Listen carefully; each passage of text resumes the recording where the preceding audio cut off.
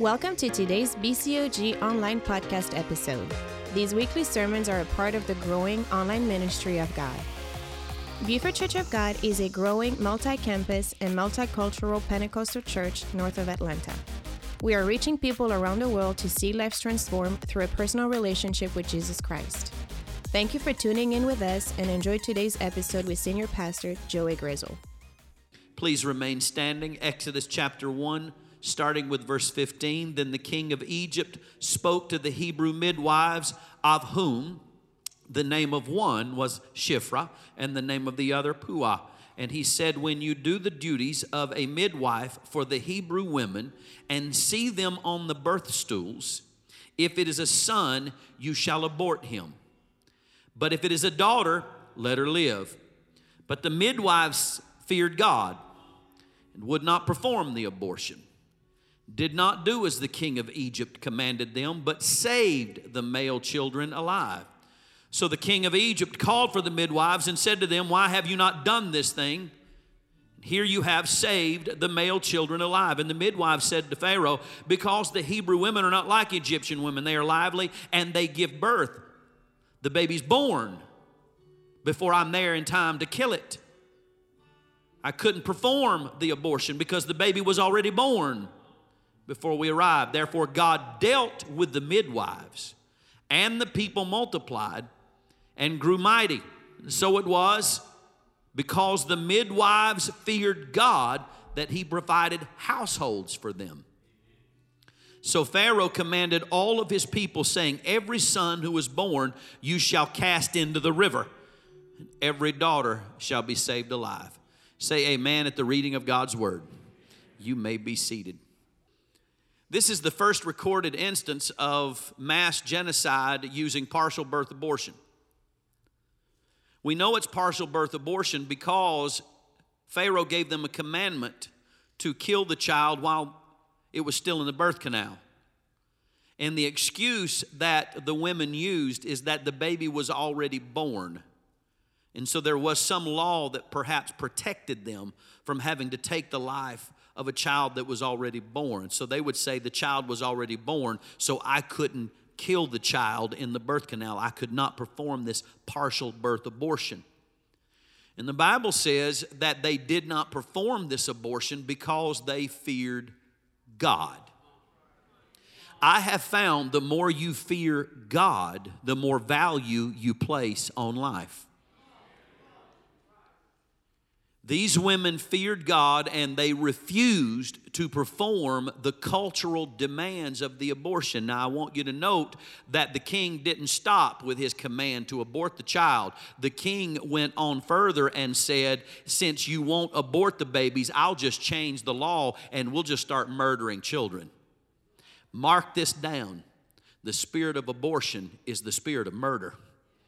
And eventually you'll understand one thing. The devil is not trying to grant freedom, and he's not trying to expand rights for women. What he's trying to do is kill the next generation.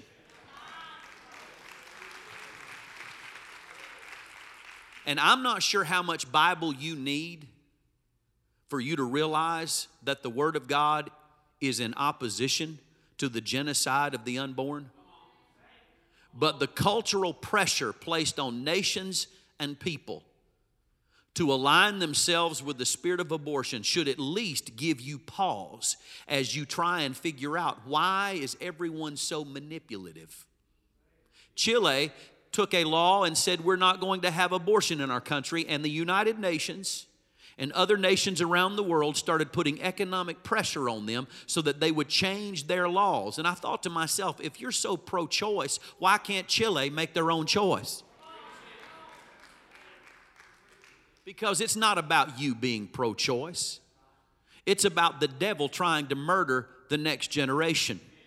And the Bible says that they feared God, so they would not perform this abortion. And the Bible goes further. The Bible tells you the names of these two slaves.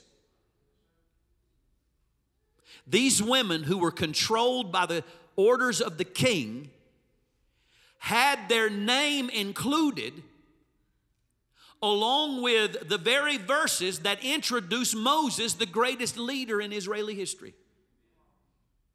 These two women had their name included as a memorial and honor to their courage to stand up to the culture. Women, listen to me. We need a righteous rebel among you. There's a lot of pressure on women that if you're going to be a woman that's going to live in America, you have to vote this way. You have to believe this way. You have to say it this way. And if you're not going to believe it the way we believe it, you're just not cool like all of the educated elites at this place. You're not going to blend in with the media of this culture. There needs to be a midwife somewhere that says, I don't give a happy holy rip what the world says. I don't answer to the world. I answer to the word. I'm afraid of God. I'm not afraid of you. I'm going to protect what God creates. I can't take what I can't give. I can't give life. I'm not going to take life. That baby belongs to God. Not only did God include their name as a memorial, the Bible also says that He gave them houses or households, which means these women became property owners. God liberated these women. The first recorded instance of women being liberated is right here in Exodus chapter 1. Mark this down and remember it always. The first women's liberation movement was a pro-life movement. If you want women to be liberated, it's not on the other side of bowing down to the gods of this world. When you bow down your knee to the God of heaven, God will liberate you and bless you and anoint you. If you want freedom, it comes through the cross of Jesus Christ.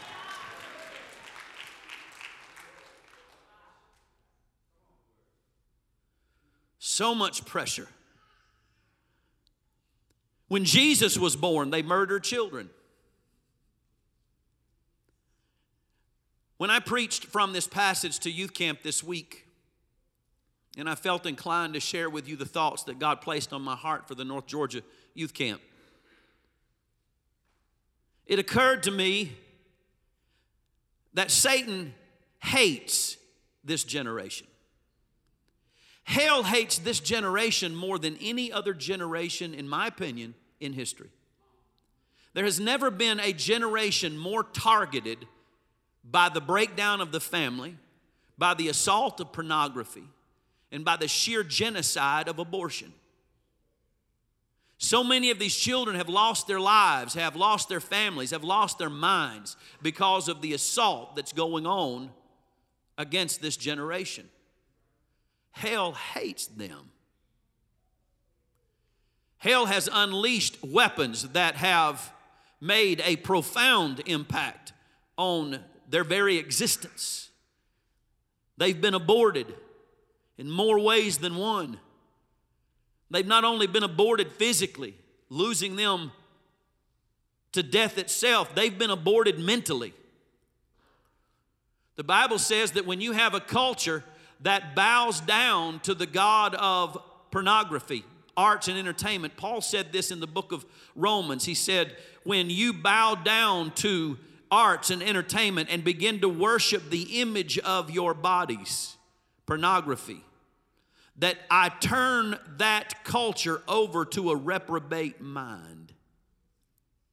And what's ended up happening in the American culture is we have worked so hard to make a God out of the human form. We have worked so hard to make pornography mainstream. We've worked so hard to convince women not to wear clothes, to wear things that are inappropriate, to convince men that they don't have to control their appetites, to break down the family. We have worked so hard to bow down to these idols out of Hollywood that can't build anything, they can't drive anything, they don't know how to run a company, and yet we worship people that have no talent. We send our heroes from the battlefield home in shame. We hurl stones and rocks at our police officers. We tear down those that have authority in our life, and we lift up emptiness. We lift up entertainment. We lift up pornography, and God has turned our country over to a reprobate mind. To the point that we start calling evil good and good evil. To the point that you make a virtue out of what's described as sin in the Word of God. And these children are having to grow up. I read an article just yesterday that a teacher was disciplined because she was teaching serious sexual behavior to first graders. We have all of these accounts where people are having to take their kids out of school because of the amount of influence being levied against those children to embrace their sexuality. Let me tell you something about a 12-year-old. They should not be allowed to make permanent life choices at 12 years old. But giving them the right to mutilate their body in alliance with what they perceive as their sexual identity without parental permission is barbarism. At 12 years old, these kids can't figure out whether or not they're in love with their own parents. The hormones that have attacked their body and their mind have given them such great confusion. And when you come in as an educator or as a teacher or as a person of influence in their life, and all of a sudden you try and say, well, what your problem is that you're gay, or what your problem is you're not really a gender specific. You have transgenderism. There's so many genders now, you can just pick from this buffet, and you've created chaos and confusion. There has to be a church at some point to say, this is a man and this is a woman. And when you're raised in the house of God, you aim that way. Don't let the devil confuse you when you're in adolescence, because your hormones will lie to you, your emotions will lie to you, but the word of God will never lie to you. Heaven and earth will pass away, but God's word will not pass away. His word is a lamp unto our feet and a light unto our path. And there has to be a church that raises babies that doesn't allow the devil to abort them mentally. Am I right about it? Not only have they been aborted physically and mentally, they've been aborted spiritually. I love it when young people say, well, I'm going to be a free thinker. I'm not going to be like religious people. I'm going to believe in all of these things now. Well, you're not a free thinker. You just agree with everybody. How original can you be when you just say yes to the whole world? Yes, I believe in this. Yes, I believe in that. Well, I don't want to stand with that traditional church. Name one. There's not but 5 of us left. Standing against me is not going to make you a rebel. There's not enough of us. You want to be a righteous rebel? Be a Christian. Oppose the culture. Be like these women and tell the king, no, I'm not going to obey what you say. I'm not going to go down that path. I'm going to raise up this standard of life inside of me, and I'm going to start a riot. I'm tired of the devil burning down the cities and the devil putting graffiti all over the walls. I think it's time that God used the power of the Holy Ghost to ignite us with the fires of Pentecost, to burn down the cities with a revival riot in the name of Jesus, because we raise up generations of righteous rebels.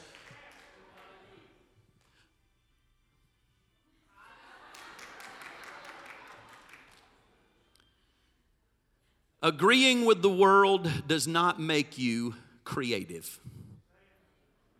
It does not make you intelligent. It makes you a sellout. A cheap compromise because you don't have the ability to be an original thinker. You want to be an original thinker? Align yourself with God who created all that you see. I'm not going to blend in. We've aborted these babies every way they can be aborted. So many churches, if you read the Bible, it's almost like you offend people. Start reading the Word of God and they'll find a new pastor. Somebody who will sing a song that tickles their ears and makes them feel better. They don't want to hear the Word of God. Pastor, the Word of God brings such peace to my heart.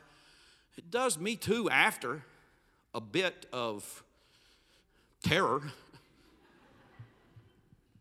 There was someone trying to explain to me, the book of Revelations was never meant to scare people. It was meant to bring peace to your heart.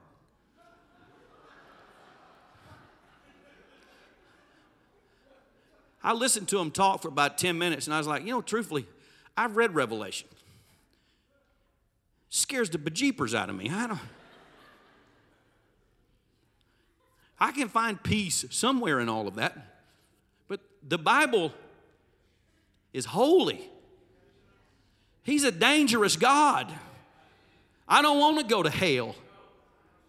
But these babies, they've been aborted. They've been targeted. We've got school systems aimed at them. We've got parents with unrestricted access to the internet, putting phones in their hand and them texting one another things that ought not be texted, and burning up the Snapchats when they're over with, and making sure that they can look at this and look at that. And I don't fault you. I fault the accountability that's not been granted to you. Turning them loose with access to pornography means your kid is hooked on pornography. It doesn't matter how righteous they are. They can't handle that kind of temptation. It takes you, and if you don't know how to get ahead of that technology, then bust it up and don't have it in your house.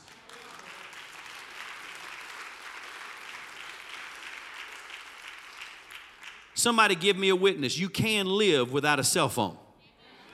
You can live without a computer. Anybody remember having to wait until they got home to make the phone call? It was all right then. Listen to me. You don't have to have everything the devil throws at you. The devil's after this generation. Hates them. Eradicating the word. Before I get too far with his hatred for this generation and why I think he hates them, I got to make sure we agree.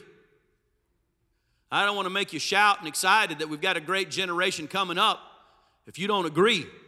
How can two walk together unless they agree?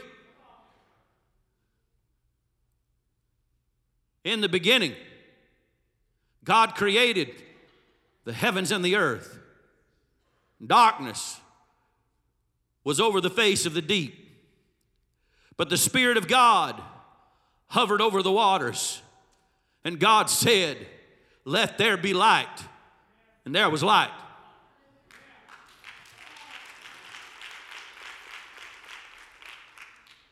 Do you believe that Noah heard a command from God, made his way to an ark, and God rescued humanity and the animals of this earth by the preservation of his extended mercy?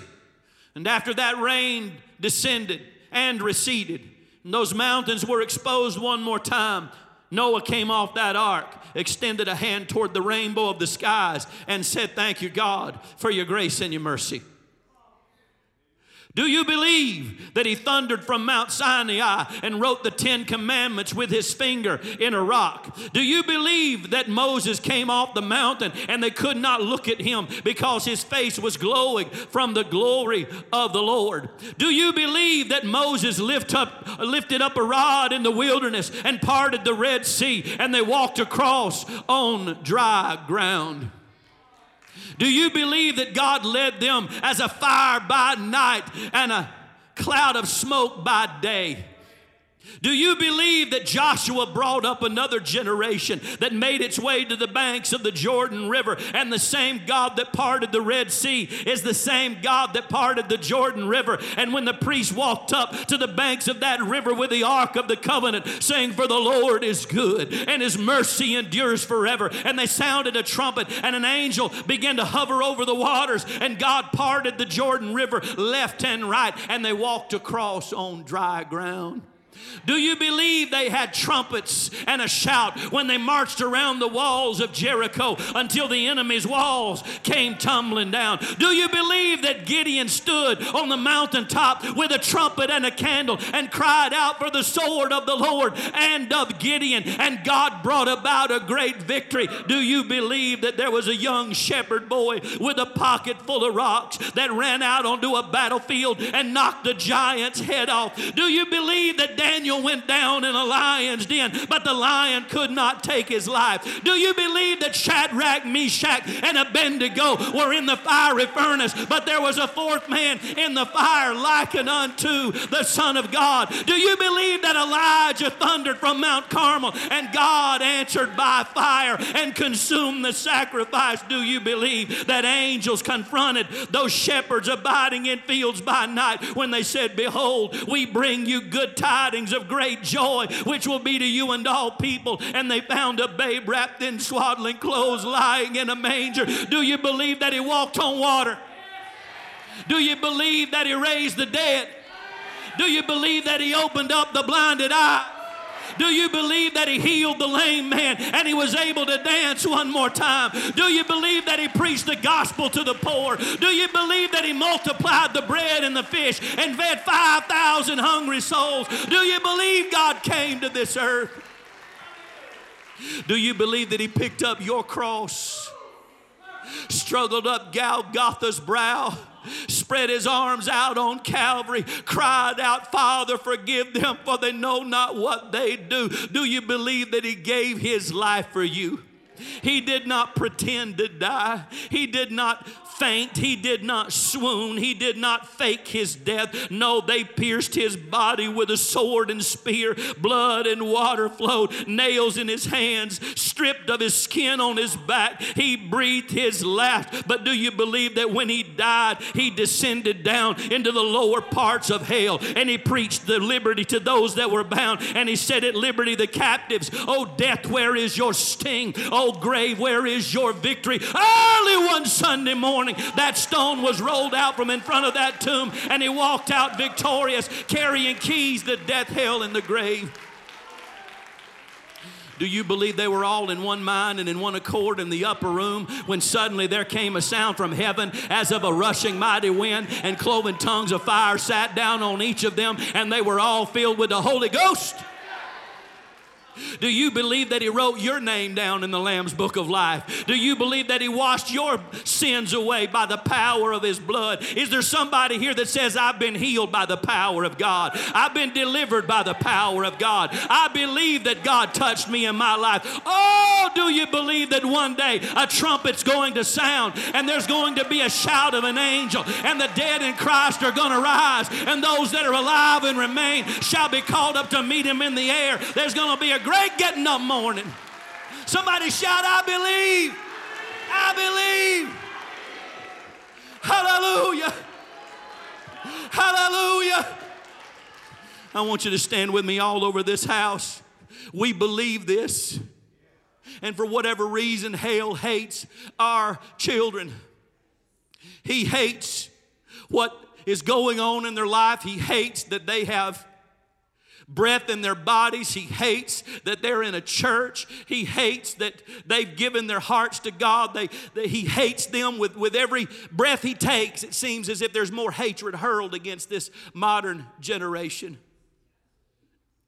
I told them at the youth camp, I said, you know, I think he hates you because he's terrified. I think he knows his time is short. I think he knows that it's just a matter of moments before his time runs out. And I believe he hates them because of that. But more than that, I believe he hates them. Not all of them. I mean, truthfully, I've watched you worship. It's good, but not that good. I mean, you shout. It's loud, but it's not that loud. I don't know that he hates all of them, or he's terrified of all of them. I think he's scared of two of them.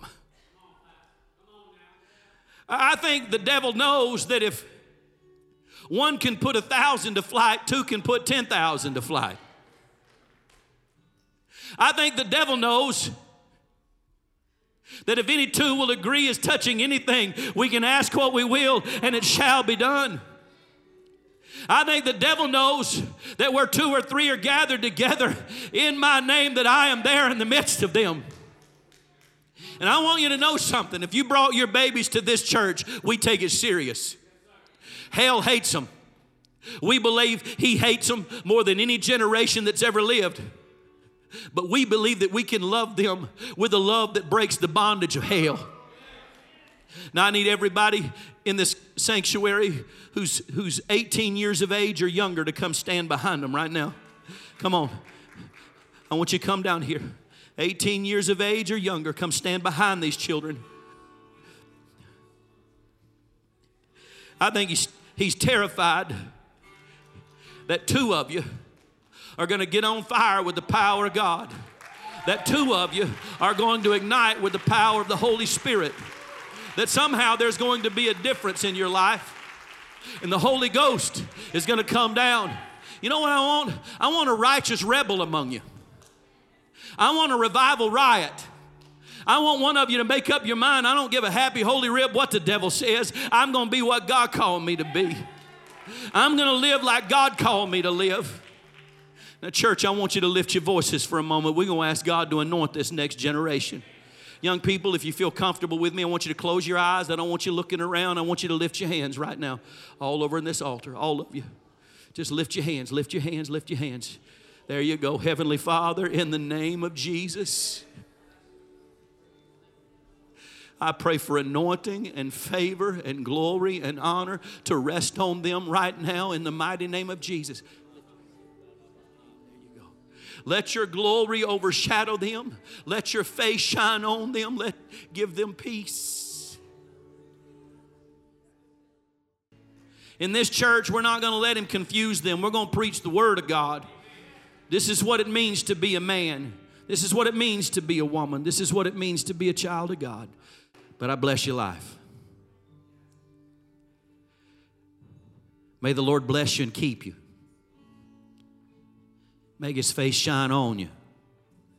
Give you peace. May you be blessed in the city and blessed in the field. Blessed when you rise and when you lay down at night. May the Lord give you beauty for ashes, and the oil of joy for mourning, a garment of praise for a spirit of heaviness. May the road rise to meet you. May the wind always be at your back. May the sun shine warm on your face and the rains fall softly on your fields. And until we meet again, may God hold you in the hollow of his hand. God bless you. I love you. I'll see you next Sunday. We hope you enjoyed Pastor Joey's word today. To find out more about our ministry, visit bcog.me. Our services are live streamed weekly on Sundays at 11 a.m. and Wednesdays at 7 p.m. If you have any questions, you can talk to one of our pastors anytime via bcog.me messenger. See you again in the next podcast episode.